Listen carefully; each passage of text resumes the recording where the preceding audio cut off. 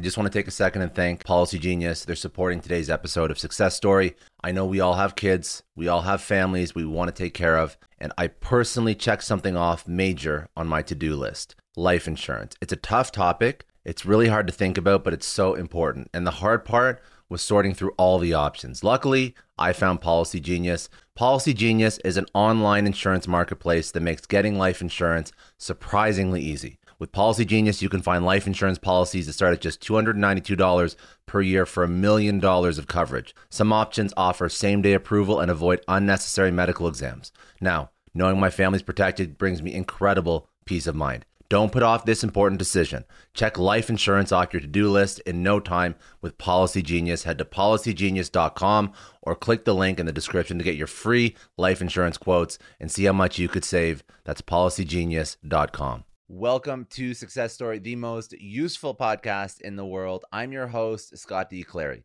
The Success Story podcast is brought to you by the HubSpot Podcast Network. The HubSpot Podcast Network has incredible podcasts like the Gain, Grow, Retain podcast. The podcast is hosted by Jeff Brunsbach and Jay Nathan. Now, Gain, Grow, and Retain is built to inspire SaaS and technology leaders who are facing the day-to-day challenges of scaling. Hosts Jeff and Jay share conversations about growing and scaling subscription businesses with a customer-first approach. If any of these topics sound interesting to you, you're going to like the podcast. Creating more brand advocates, SaaS as a predominant model for business, customer success at scale, or the challenges of integrating new tools with CSM. Some of these topics pique your interest. You're going to love the podcast. You're going to love Gain, Grow, Retain.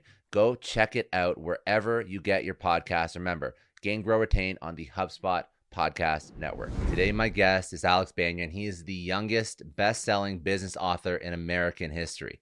He wrote the book, The Third Door, which chronicles his 7-year quest to uncover the definitive mindset of exponential growth and success. The book is a #1 international bestseller. It's been translated into more than a dozen languages and has been acclaimed by the New York Post as a joy to read. Over the course of his unprecedented journey, his research has led him to interview the most innovative leaders of the past half century, including Bill Gates, Lady Gaga, Larry King, Maya Angelou, Steve Wozniak, Jane Goodall, Jessica Alba, Quincy Jones, and more.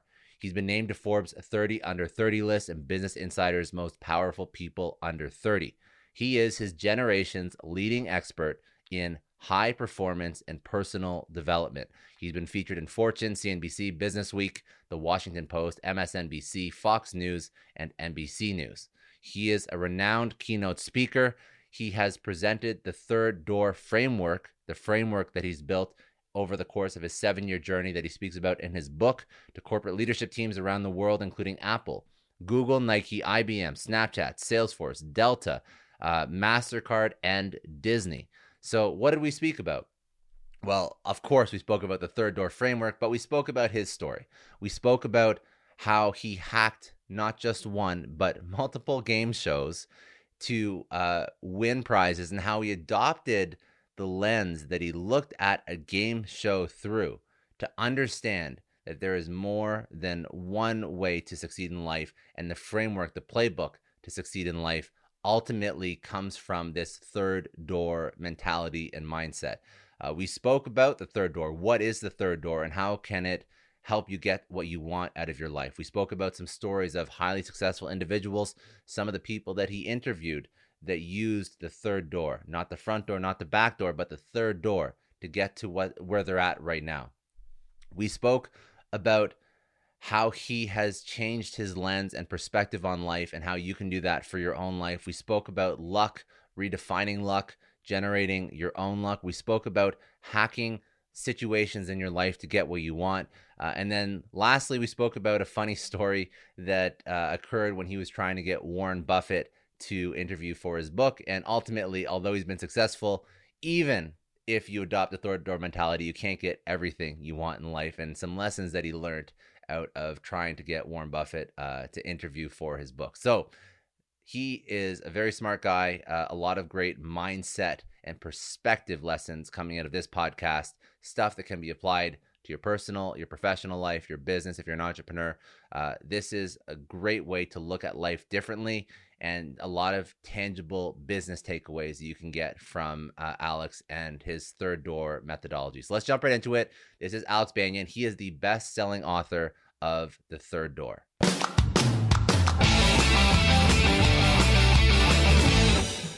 The whole journey of The Third Door started about 10 years ago. So I was 18 years old, a freshman in college, and I was spending every day lying on my dorm room bed, staring up at the ceiling.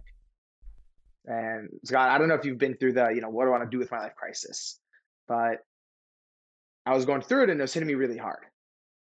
And the reason I was going through it, to give some context, is I'm the son of Persian Jewish immigrants, which pretty much means I came out of the womb.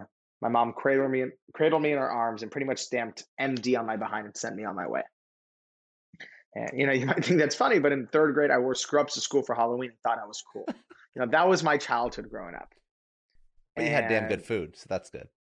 Yeah. Persian food was good, except when you take like a big tub of Persian stew with lamb and kidney beans and you open it up on a hot day in the cafeteria and it makes the whole cafeteria smell. That's a whole nother situation to unpack. But I checked all the boxes growing up. I took all the biology classes, studied hard for the SATs. I even went to pre-med summer camp. So by the time I get to college, I'm the pre-med of pre-meds. And very quickly, I find myself lying on this dorm room bed, looking at this towering stack of biology books, feeling like they're sucking the life out of me. And at first I assumed, maybe I'm just being lazy. But eventually I began to wonder, maybe I'm not on my path. Maybe I'm on a path somebody's placed me on and I'm just rolling down. So now not only did I not know what I wanted to do with my life, I had no idea how the people who I looked up to, how they did it. How did Bill Gates sell his first piece of software out of his dorm room when nobody knew his name?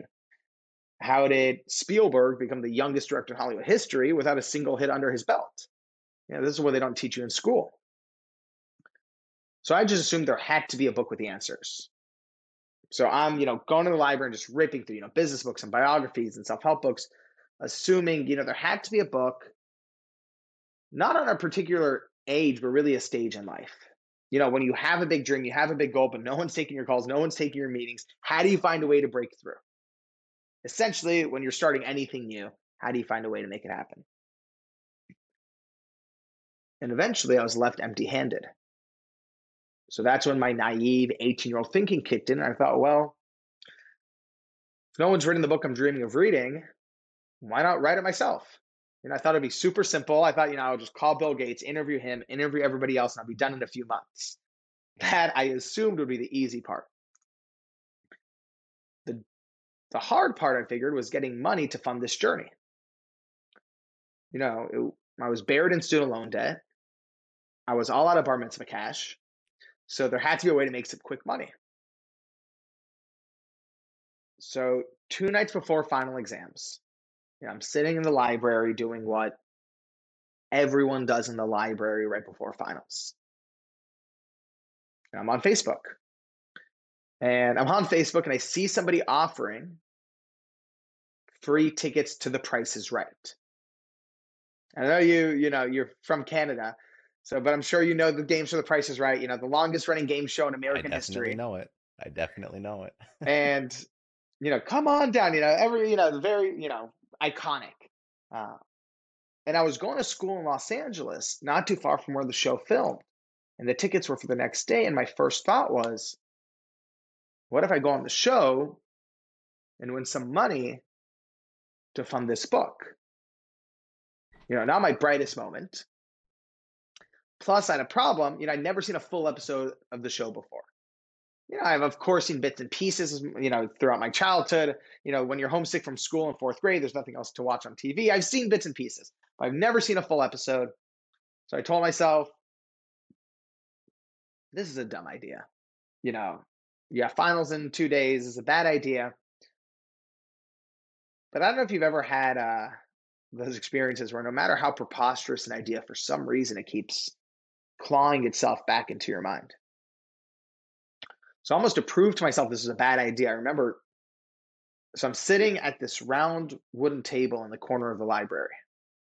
And I take out my spiral notebook and I write best and worst case scenarios, to prove to myself this is a bad idea, just so I could stop procrastinating and go back to studying. So I write best and worst case scenarios.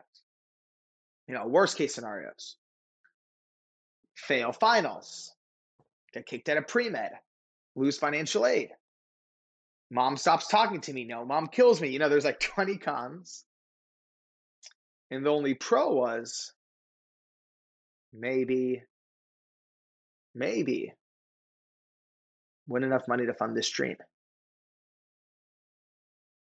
And it's almost as if somebody had tied a rope around my gut and was slowly pulling me in a direction. So that night, I decided to do the logical thing and pull an all-nighter to study. But I didn't study for finals. I studied how to hack The Price is Right. And I go on the show the next day and do this ridiculous strategy. And I ended up winning the whole showcase showdown, winning a sailboat, selling that sailboat. And that's how I funded the book. And that's how the whole journey got started. So I know that I've listened to a couple interviews to prep for this. I know that's not the only time you've done this. So before I even go into the third door, with the game shows, yeah. How do you hack a game show? It's totally irrelevant to 99% of people listening to this, but I just want to know at a high level, where do you even go? Where do you start to go to hack a game show? I'll tell you the single most, if I had to if someone, and it does happen every now and then where someone's like, I'm going on the game show, what's your advice? It's a weird thing for people to stop you and ask you, but just for people listening, what you're referencing is I ended up doing a second game show too with the same strategy, and walked away with a brand new car on that one. So if there's a single thing you need to know about a game show, and it actually applies to business just like it does in life, game shows work because they have this illusion of spontaneity and randomness, and that's what makes it exciting and makes it feel like a casino. But the reality is, if you think about it, and everybody knows this, it's a television show where they have a producer and they need to have certain types of characters. They need to make it interesting. So while it looks random, there is a system to it. And again, the analogy is the same thing when you're applying for a job or you're trying to do business development. There's always, it's a human design structure. So there's going to be human beings. That's always going to be the hack. And I found that in my research. There's a casting producer who interviews everyone in the audience before the show goes on. And I don't care how well prepared you are for being on the show. I don't care how good you will be at the job. If you don't get past the person in HR who's just an entry-level weeder outer, you're done. You're dead on arrival. So the single most important thing, there's lots of important things, but the single most important thing that's make or break is you have to really nail the casting producer. And then just as importantly, I know with The Price is Right and with many other shows, there's also assistant casting producers who are sort of undercover and planted amongst the group. Because they're smart, they know that people can turn on charisma for 10 seconds, but they want personalities. So you sort of need to be on the whole 3 hours they make you wait before the show begins. They purposely just put you in a holding room for 3 hours with a group of people to see it's like a social experiment. Who's the most entertaining person for these 3 hours, not the 10 seconds we're interviewing them. So if you change your mindset to it's a 3-hour interview as opposed to a 10-second interview, then you have the leg up over everyone else. Amazing. So you got that done twice. Yeah. Okay. So anyways, this is what. By the way, I know this is completely off topic and we're not talking about job interviews. I think about that all the time too. When people go in for a job interview, the job interview begins when you pull into the parking lot. 100%. 100%. Yeah. It's good advice. I know stories where the hiring manager at the end of the day is exhausted and just goes to the front desk receptionist and was like, "Oh, what a day!" And they're like, "Oh, do you see anyone good?" And the hiring manager's like, there's a couple people I like. And they're like, oh, the young woman in the red sweater, she was really sweet and really thoughtful. That shit goes so far. And again, I'm not saying be kind just as a shtick, but be aware, your interactions with people matter. Yeah. Yeah, that's good advice. That is very transferable advice. Very much so. I think that's smart. That's very smart. I just want to take a second and thank the sponsor of today's episode, Feedback Loop. Now, if you're a product person, entrepreneur, startup guy like me, you have at some point in your career tried to take a product to market. You've tried to come up with a new idea and it's fell flat. It's ultimately failed. 85 to 90% of all new products, of all new startup ideas fail. Why is this? Basically, it is really hard, really expensive, and really time consuming to validate product market fit with your potential consumers or customers. Old style market research is way too slow, too complicated, too time consuming for dynamic, fast moving teams that want to build great stuff. But what if you could test out your idea, your product with your target consumers whenever you want before you invest in the money, time, energy, effort that it takes to actually develop a product? Well, that's what startups all the way through to Fortune 500s are using Feedback Loop for. You get quality feedback from your target customers early and often. Feedback Loop is the test before you invest product research platform. It has built-in expert templates for concept testing, user discovery, prioritizing features on your roadmap, and much more. You can create your own test in minutes and get quality insights from your target consumers in hours. They've set up a special link for everybody who's a Success Story podcast listener to test it out, to try it. Go to go.feedbackloop.com/success. You get 3 free tests. That's go.feedbackloop.com/success. You can try it out for free. You get 3 free tests. So if you want your next product, idea, or feature to be a hit, test before you invest, build based on data, not opinion, and launch with confidence with Feedback Loop. Check it out right now. Okay, so you funded your dream. That's how it started. You funded your dream. Okay, so you got the boat. You sold the boat. I sold the boat. I thought I was a billionaire. I was, a college student. I sold the boat for $17,000 and thought I was like, as rich as, Mark Zuckerberg. And I remember like taking all my friends out to lunch to Chipotle, free guacamole for everybody, really balling out, really, really spending that money. And essentially, once I had the money, in my mind, it was like, all right, now let me go get these interviews. And to my surprise, Bill Gates doesn't normally do interviews with random 18-year-olds in college. So it ended up taking 2 years to finally track down an interview with Bill Gates. It took 3 years to track down Lady Gaga. And when I had started the journey, there was no part of me looking for that, one key to success. We've all seen those business books or TED Talks, and normally I just roll my eyes. But what ended up happening over 7 years of interviews is I began to realize that every single one of these people treated life and business and success the exact same way. And the analogy that came to me is that it's almost like getting into a nightclub. There's always 3 ways in.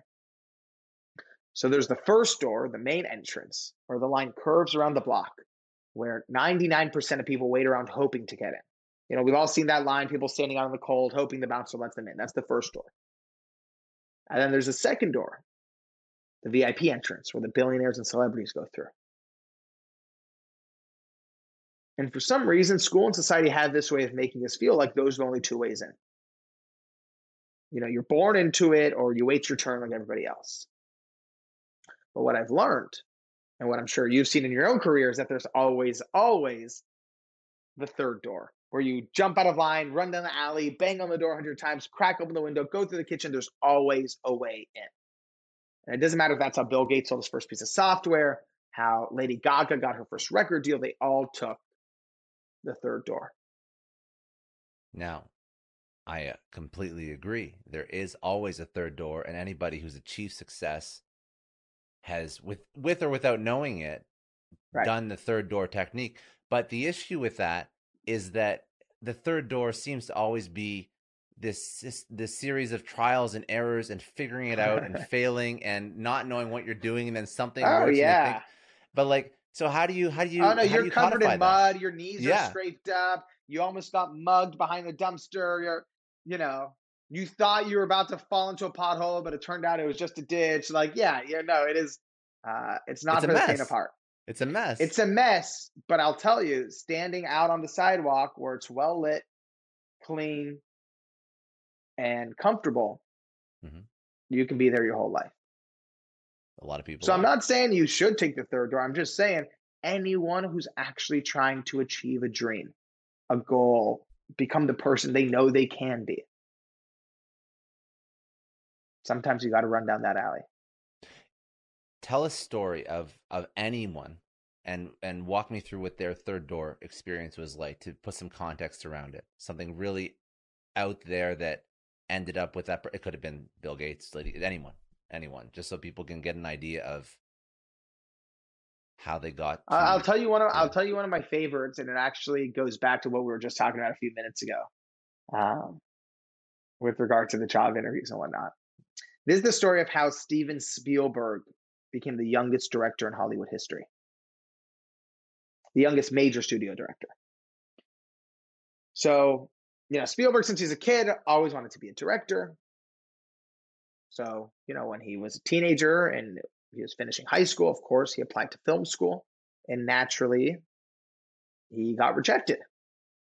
But, no worries. He's a persistent guy. He applied a second time, got rejected again. Now, that's where most people would sort of back up and say, maybe I should find a different career. Spielberg instead decided to take his education into his own hands.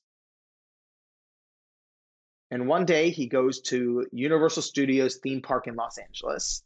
And I'm sure many people know, but for those who don't, this theme park in Los Angeles has a ride that takes you, it's called the tram ride. It takes you on a little tram bus on the back lot of the Universal Studios film studio.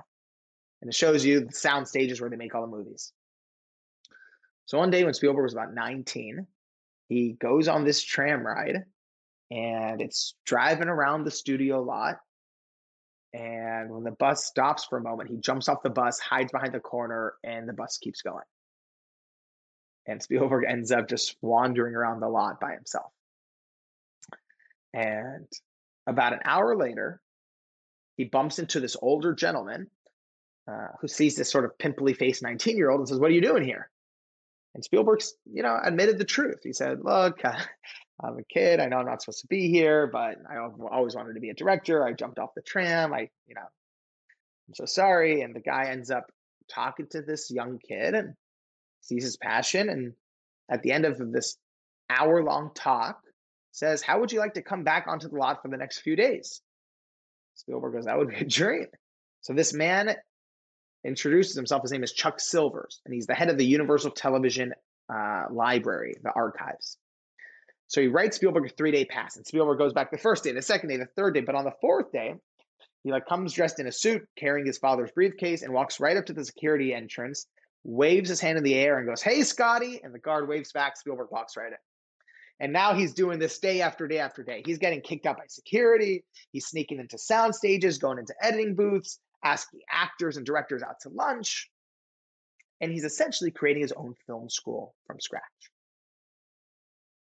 And over time, the older gentleman, Chuck Silvers, becomes a mentor to Spielberg.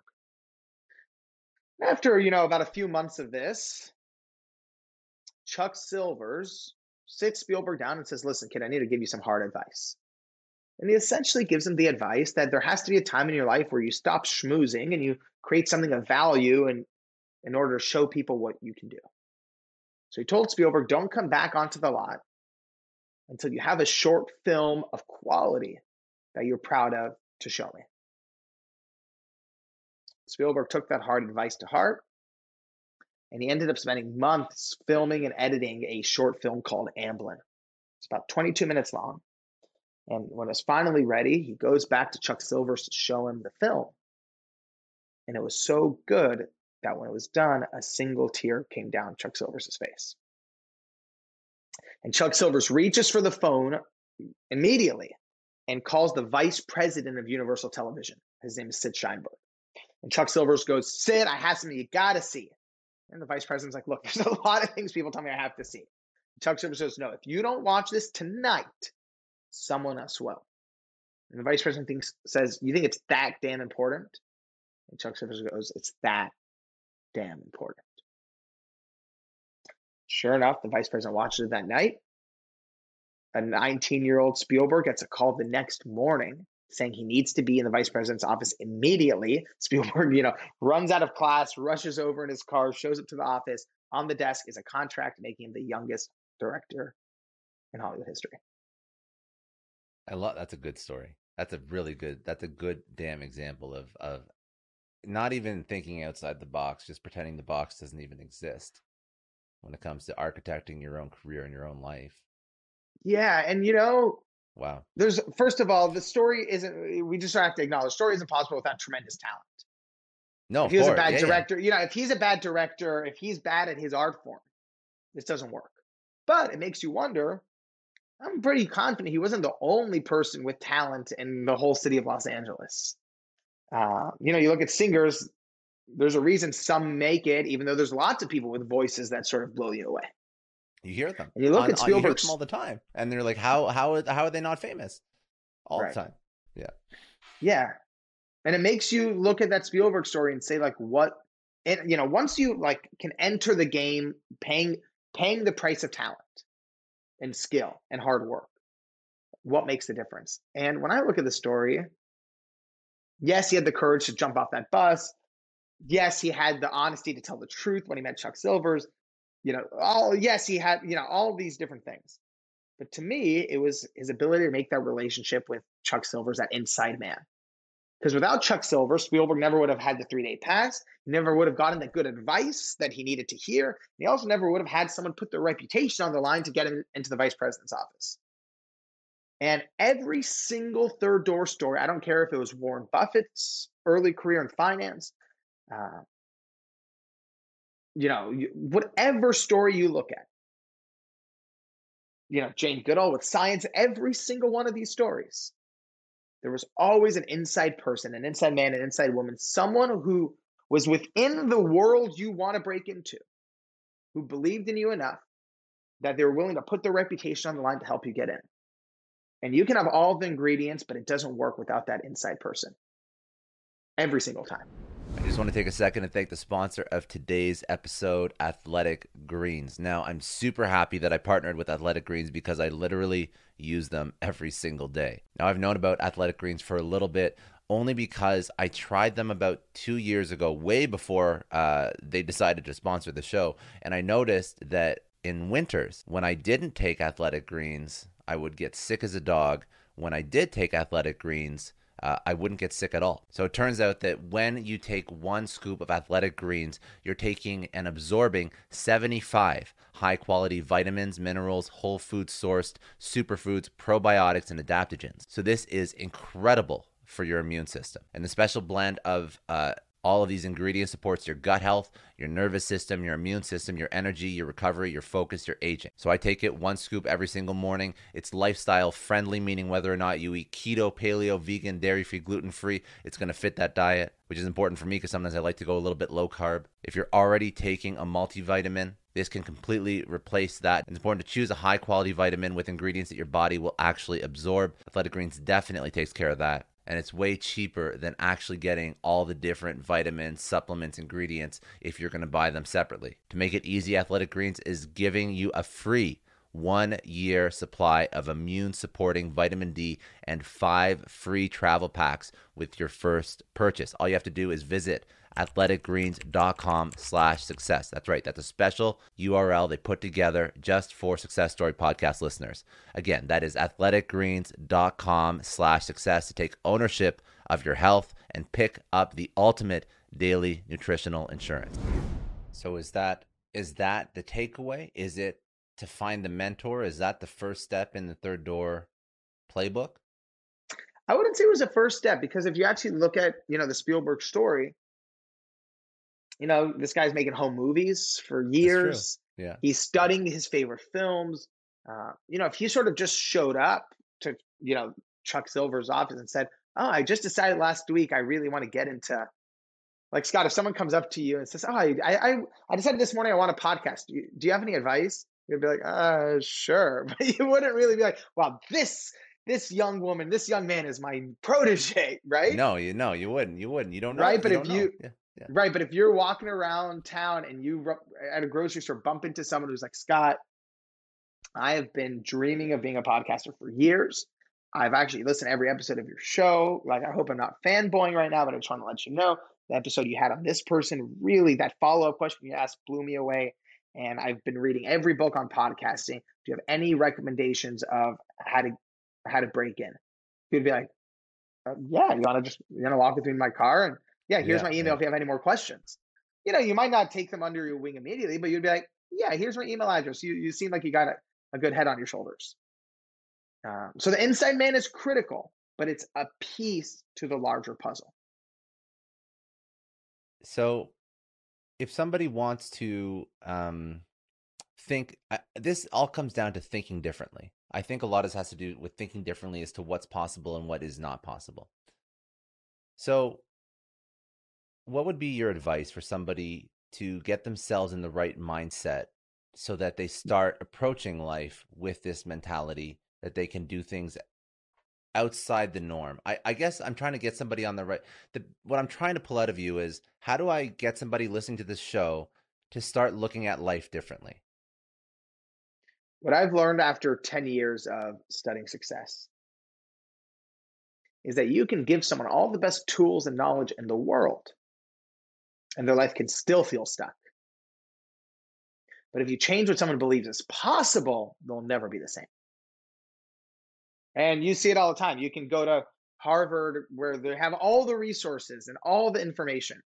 And there are kids who come out of there who still have no idea what to do and want to just sit on a couch. And then you can go to some places where there's no resources and you see in someone's eyes they're willing to do whatever it takes. And they believe it's possible and they actually make it possible. Of course, it's easier if you have the will and desire at Harvard. But what I am saying, though, is you can have the tools and the resources and it still doesn't work. But as soon as you change what you believe is possible, and again, it doesn't make it easy, it doesn't make it automatic, and it doesn't make it guaranteed. But when you can change what you believe is possible, nothing is the same. And Oh, go ahead. Sorry. Finish your point, because I want to touch on that, but go ahead. I didn't mean to cut you off. yeah, well, I would just say the biggest thing about how you change what someone believes is possible. It's really about what you're surrounded with. And yes, there's the cliche, you're the average of the five people you spend your most time with. Yes, of course. I guarantee you take anyone and you take them and surround them with like five motivated, successful, kind people, it just rubs off on them eventually. It might take a week, it might take a year. You're going to change. Um, but it's also the things you consume. I remember when I was 19 starting off on my journey to the third door, I wasn't hanging out with Bill Gates, but I was reading, the 4 Hour Work Week. I was, listening to talks by Gary Vaynerchuk. I was reading Malcolm Gladwell, and I was just sort of changing my world. And again, I wasn't doing it on purpose, but in hindsight, I was seeing that my world was changing because I was changing what I was bringing in. And people listening to this podcast, I'm sure, are already on that path if they're already listening to your show. Hopefully that's the goal. Yeah. Fingers crossed. That's what they're taking away from it. One story that I heard you speak about as well, which I thought was interesting, was redefining the word luck. It was a story of Qilu. Mm-hmm. So I want to bring that up because I'm just trying to just get rid of any sort of like, oh, what happened to Steven Spielberg was just by chance. None of this is by chance. I feel like this is all architected in a way. So, and I'll go off and say something completely opposite that actually gets to the same place. Okay, let's go. It's all by chance. That's true. And everyone, and actually gets to the point where I think you're trying to get at with the Qilu story, everyone has chance at some point in their lives. The question is, does your chance manifest into an opportunity or does it pass you by? Right? Because it's actually, I don't know if this is true at all. I don't know if this is true at all, but I heard someone once say the difference between chess and backgammon. Chess is sort of this like Western European game of strategy and war. Backgammon has a little bit more symbolism to it. It's from the Middle East. And the main key is backgammon, you roll a dice. So it doesn't matter if you're the best player in the world. An amateur can just get lucky hands in. Yeah. And in theory, with enough brains and lucky hands, can win. And I do think that there's that degree in the business world. I look at Bill Gates. The reason he had the biggest company on earth is his skill. of computing, of strategy, of was really good to have in 1980 in the personal computer revolution. At the same time, I feel very confident if Bill Gates grew up in, you know, right now, if he was like a teenager right now, that motherfucker would be making the greatest AI He company of would. all He'd time, find or a he would way. He'd be, find a way to apply it. or he would be like the biggest crypto. Just if you look at the intellectual power and the strategy and the personality type, Warren Buffett has a quote that said, if Bill Gates dropped, never went into personal computers, he would have the biggest hot dog stand empire in America. Because there are certain minds, and by the way, for better or for worse, Yeah. for better or for worse, he just has the proclivity to it. And there are personality types that just have it. All right, so going to the luck, the luck story with Chi Lu. This is actually one of my favorite stories because it sort of gets to the heart of what's possible. So I met a man, one of the people I interviewed, his name was Chi Lu. And Chi Lu grew up in a rural village hours outside of Shanghai, China, where there was no running water and no electricity.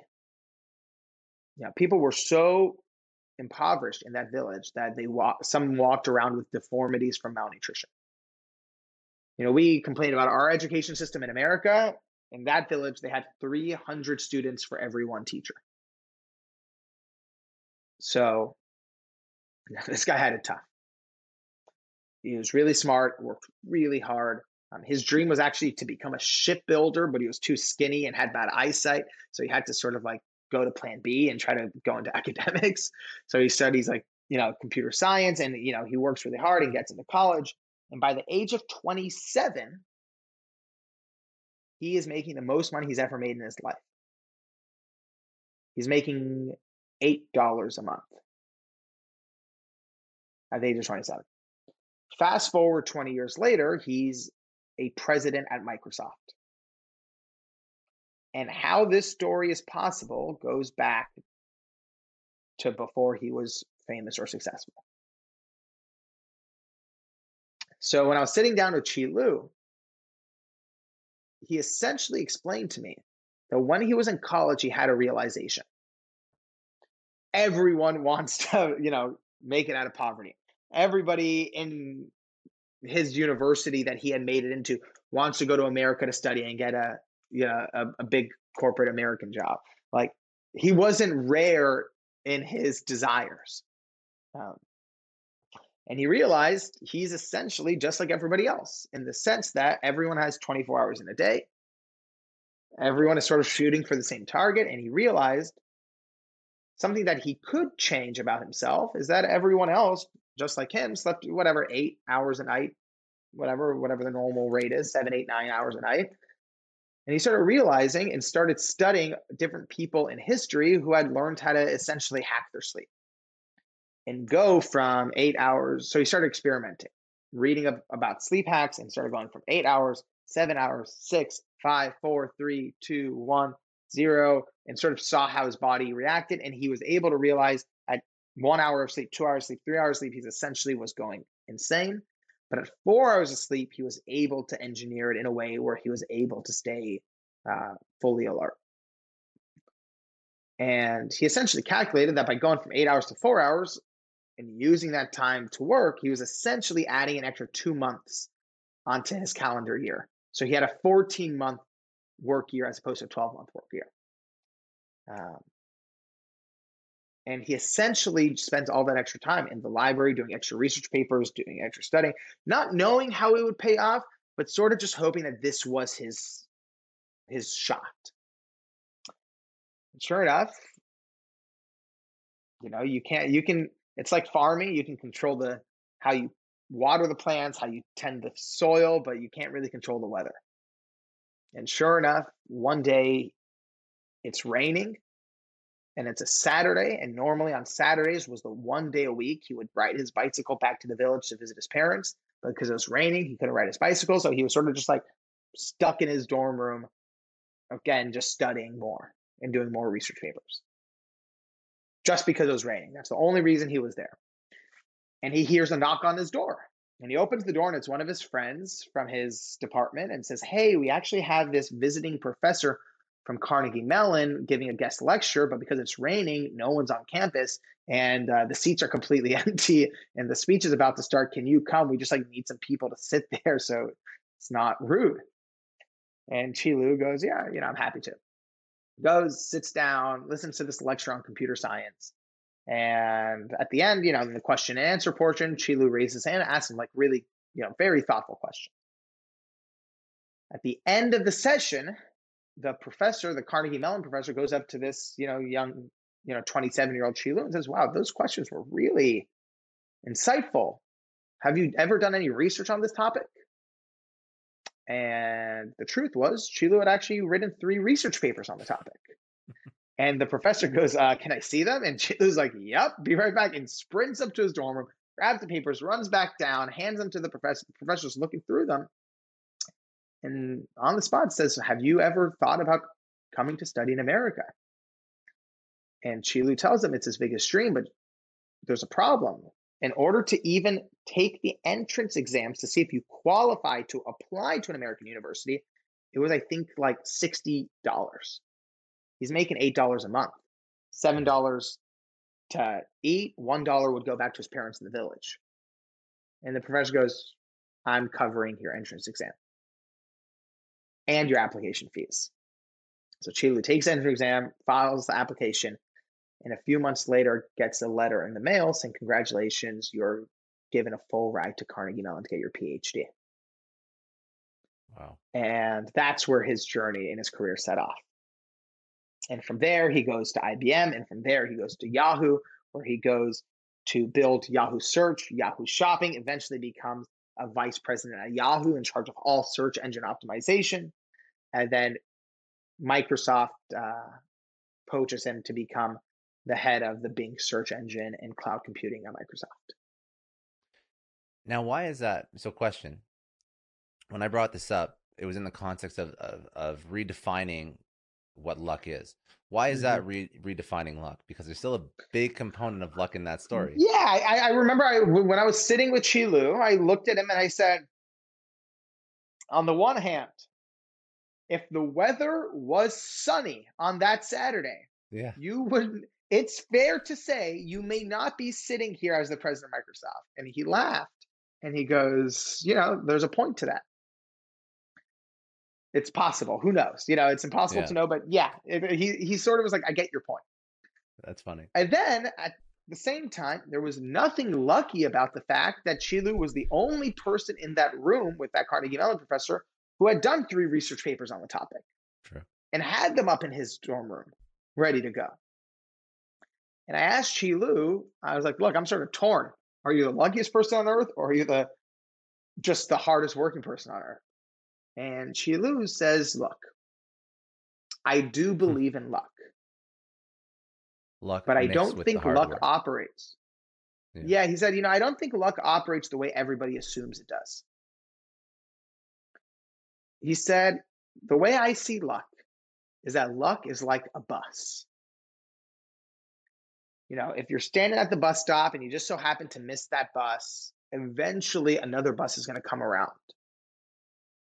But the only way you can get onto that bus is by paying your fare in the form of preparation. So if you're never prepared, it doesn't matter how many times the bus comes around, you'll never be able to get on." I just want to take a second and thank the sponsor of today's episode, Get Abstract. Now, if you're trying to figure out where to get information from, where to learn, where to read, there's so much stuff out there. It's like information overload. What Get Abstract does is it finds, rates, and summarizes top business books, articles, and video talks into 10-minute abstracts to help people make better decisions in business and their private lives. I know you don't have hours to kill, but you still want to learn. You still want to upskill. This is where Get Abstract really helps. Over 22,000 text and audio summaries in areas such as leadership, finance, innovation, health, and science, and many more. If you want to get to the meat of various text, articles, books, videos, go sign up for Get Abstract. You can get a free month for all Success Story podcast listeners by visiting getab.li/success. That is getab.li/success. getab, getab.li/success. You apply the third door in your own life. You've done it multiple times. The one other case study, best thing I can think of, the way to call it, I guess, a case study or practical application, is when you asked Warren Buffett a question. So I also think I think that just, we talk about the president of Microsoft, we speak about Bill Gates, and then we can also speak about Alex, who you live this and you've internalized it, and this is how you get what you want in life. So, not to say you're not as impressive as Bill Gates or Qilu. I would agree with that statement. I definitely don't think so, but I appreciate the compliment.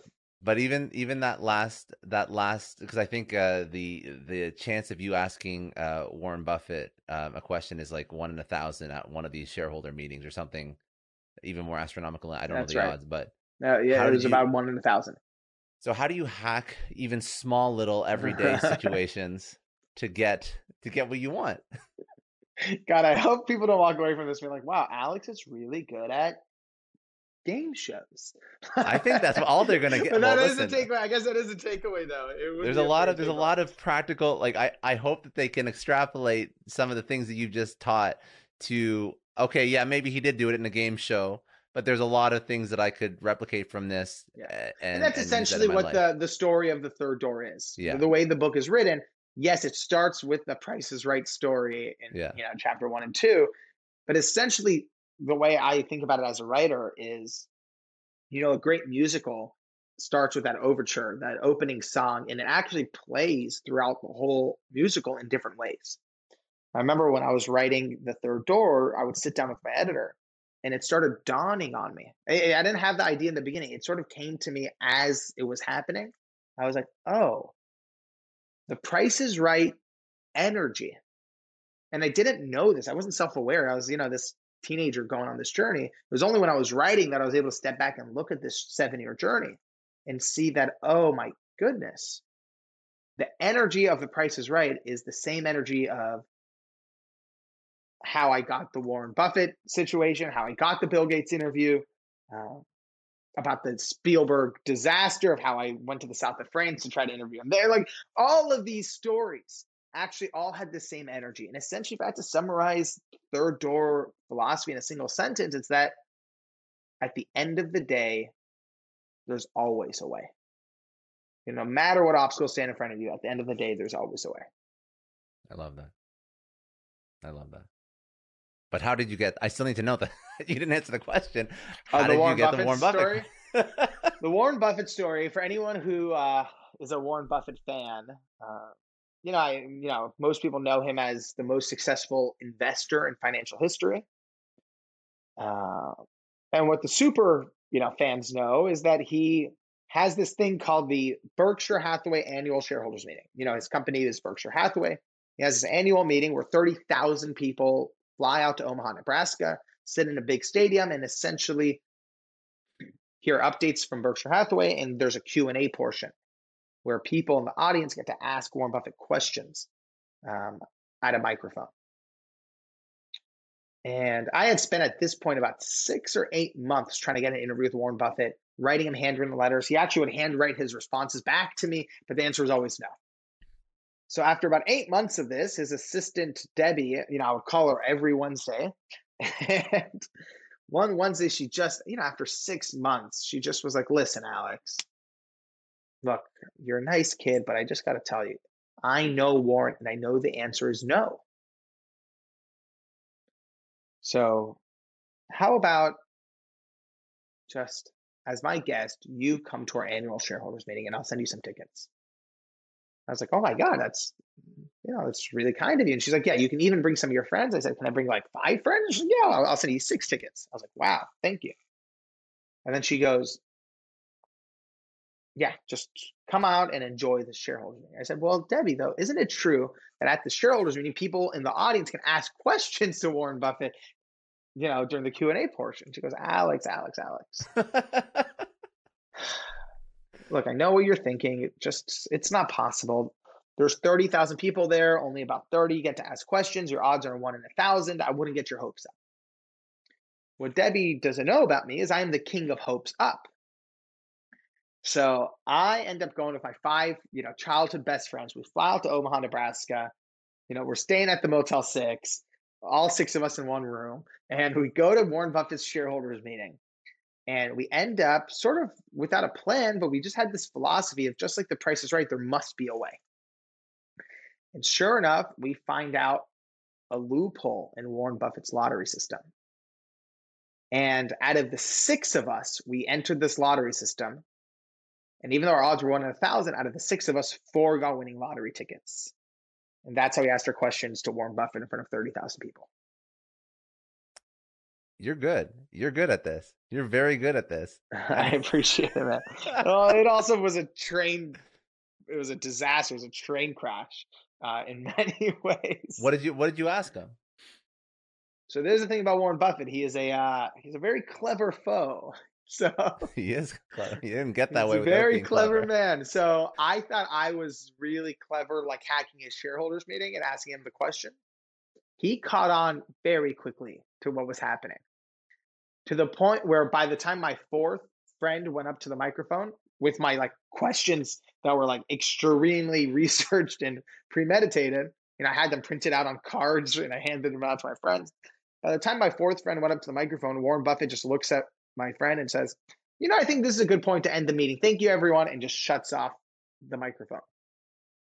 That's so funny. So I've never sat down with the guy at this point. So I'll never know if that was just the craziest coincidence of all time.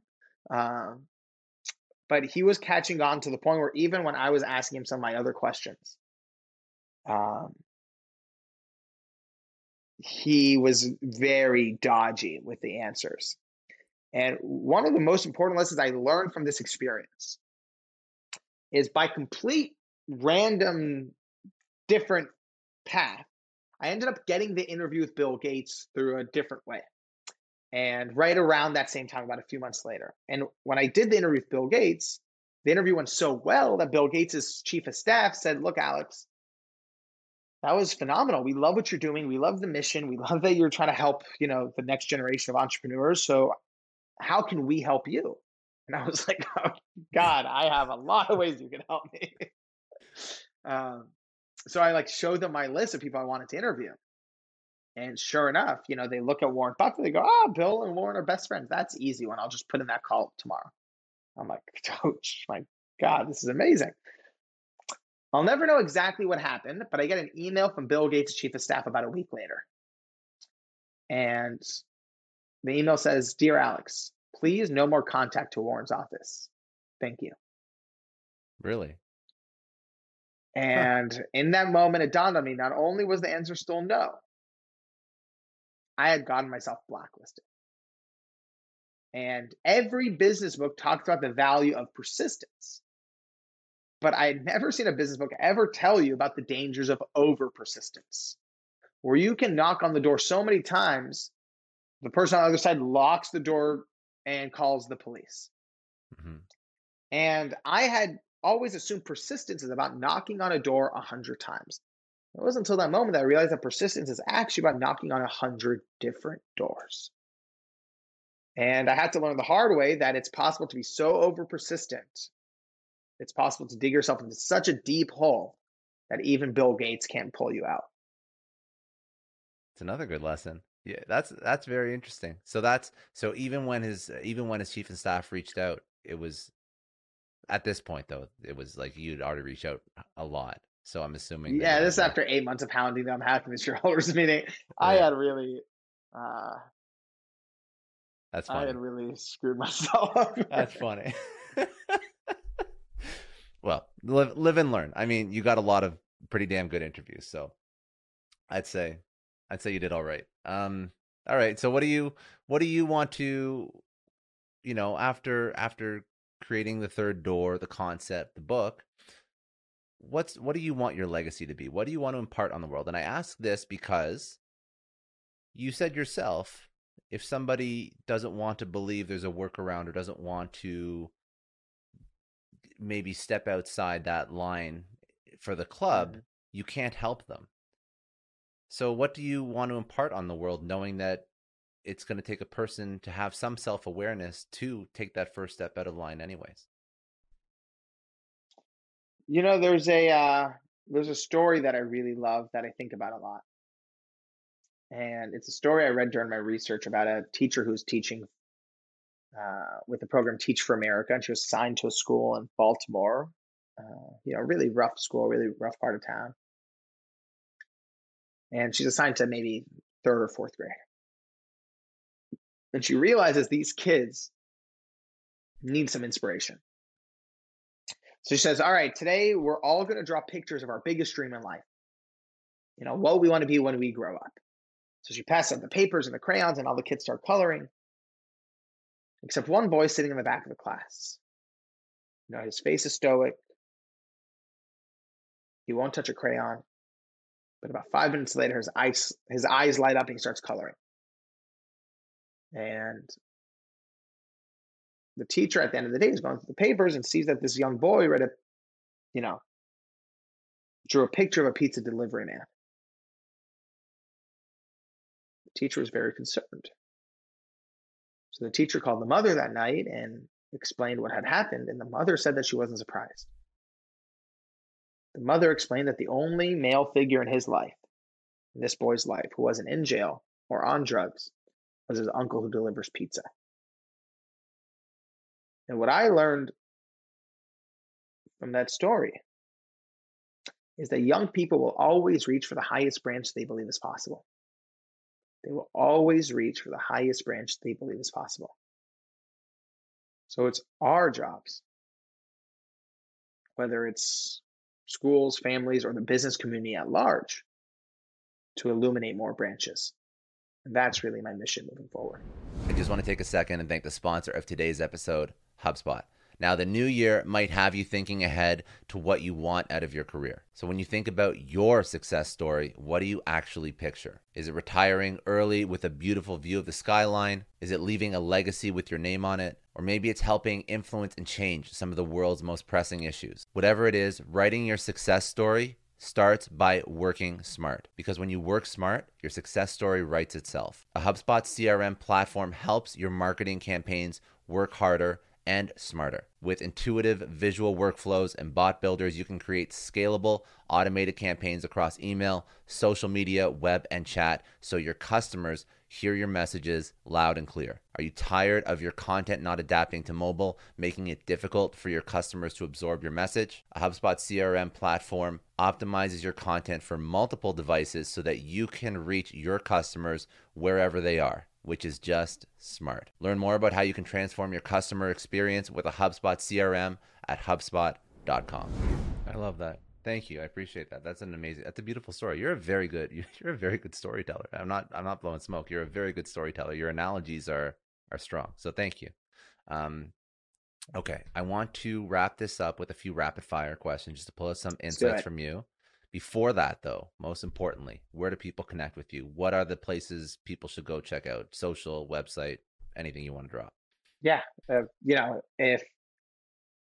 If you like audiobooks, the third door is on Audible and iTunes. If you like physical books, obviously Amazon, Barnes and Noble, ebooks, wherever you like books, it's there. And if you ended up listening to this and reading the book because of it, let me know. Instagram is at Alex Benayan. Twitter, same thing. And we'd love to just say thank you and hear what you think. Amazing. Okay. Biggest challenge you've overcome in your personal, professional life. What was that? How'd you overcome it? Biggest challenge.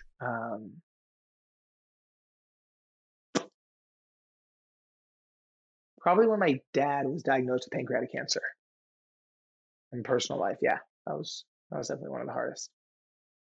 How did you not let that affect you, even though it did? No, it affected me. Even though it did, but how did No, you? it How did did affect you? me. How did I manage it? Yes. With therapy, and with a book called When Things Fall Apart by Pema Amazing. Chodron. That was the single resource outside of a therapist and friends and family that I can point to. There's been many people that have had an impact on your life, but if you had to pick one, who was it and what did they teach you? Ooh. Outside of family or including family? Open-ended. You choose. Well, including family, it's my mother is the. It's either mother, wife, father, Oh, well, when you do outside of family or outside of relatives, then you start going to like business mentors and whatnot, and then friends. Do you have one in particular? What I've Oh, go ahead. Sorry. Well, definitely with my mother. She's actually changed what I believe is possible. When my dad passed away, seeing the way my mom not only like stayed afloat, but actually completely had a rebirth in some ways and allowed herself to be, one of the things it says in that book, When Things Fall Apart, is by allowing yourself to be completely destructed, do you find the parts of yourself that are indestructible. Amazing. I know my mom went through that and I went through that, and seeing her grow and heal and transform in her 50s, she's just the biggest light in my life. You've now touched on this already, but I'll ask anyways. A book or podcast you'd recommend people go check out? It could be what you just mentioned, or there could be others as well. One of my favorite books of the past couple of years is a book called Einstein and the Rabbi. And the subtitle is called Searching for the Soul. The title is a bit like misleading, but the subtitle really gets to what the book is about, which is really it's about exploring what the soul is and nurturing your connection with your soul and being able to listen to it. And I loved that book. If you could tell your 20-year-old self one thing, what would it be? You're going to be fine. Relax. Enjoy it. It's going to work out great. The 20-year-old self would say, "You're wrong. I need to be terrified in order for this to work." It always works out. And by the way, people say that to me today, and I go, little do you know. And then last question, what does success mean to you?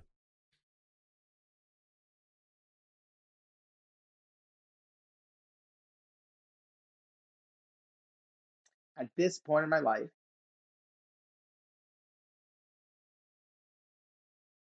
it's doing things in a way that I'm proud of, helping people in a way that feels like it's unique to my destiny and path in life, and the love and the relationships that I'm able to have along the whole journey.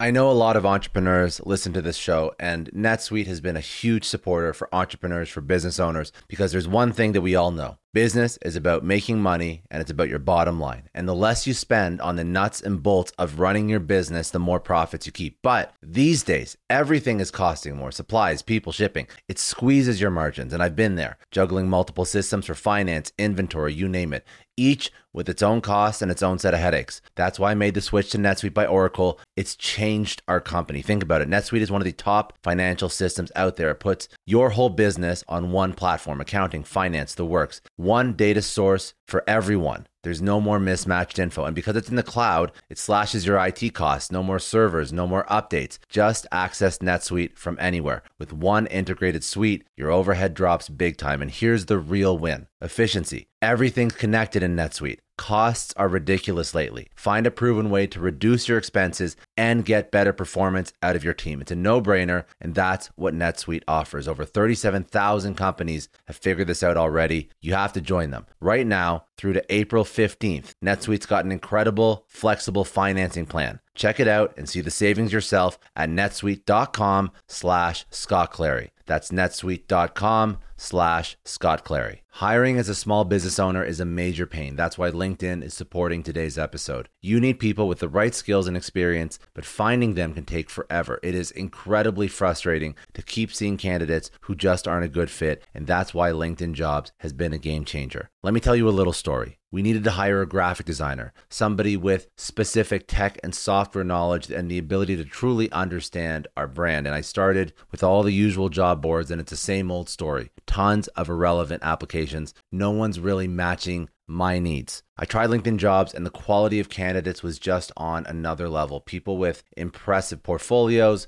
relevant expertise. I finally felt like I was interviewing the right people. That's truly the power of LinkedIn's massive professional network. You're tapping into this huge pool of talent you simply wouldn't find on other sites. It's about finding those niche candidates you actually need. And with the right people in front of you, hiring becomes a breeze. Did you know that 86% of small businesses find a qualified candidate on LinkedIn Jobs within 24 hours? That is how well their system works. Honestly, do yourself a favor and try LinkedIn Jobs next time you're hiring. You can post your job for free at linkedin.com/excellence. That's linkedin.com/excellence. Terms and conditions apply, but it's definitely worth trying out. I don't know about you, but the idea of being harassed, scammed, or even worse, all because somebody found my personal information online, that's terrifying. Our political opinions, our addresses, even stuff about our families, it's out there for anyone to grab. And did you know that data brokers are allowed to sell information on over 98% of Americans? It's scary stuff. That's why I've partnered with Delete Me. I personally use Delete Me. They're a big friend of the podcast because I put myself out there online. So safety is a huge concern. It's really scary how easy it is to find someone's details and information, but Delete Me creates a layer of protection that we all need. You tell Delete Me what you want gone, and they make it disappear from those sketchy data broker sites. And Delete Me doesn't stop. They constantly monitor the web to keep your information off those lists. It's like having a privacy watchdog that never sleeps. You need to take control of your data and keep your private life private by signing up for Delete Me. They're giving a special discount for all Success Story podcast listeners. Get 20% off your Delete Me plan when you go to joindeleteme.com/success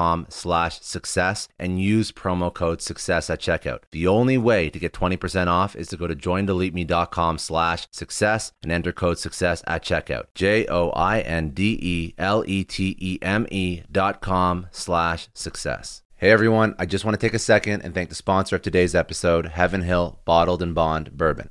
Now, I don't have a lot of liquor sponsors on this show. Heaven Hill Bottled and Bond is actually one of my favorites.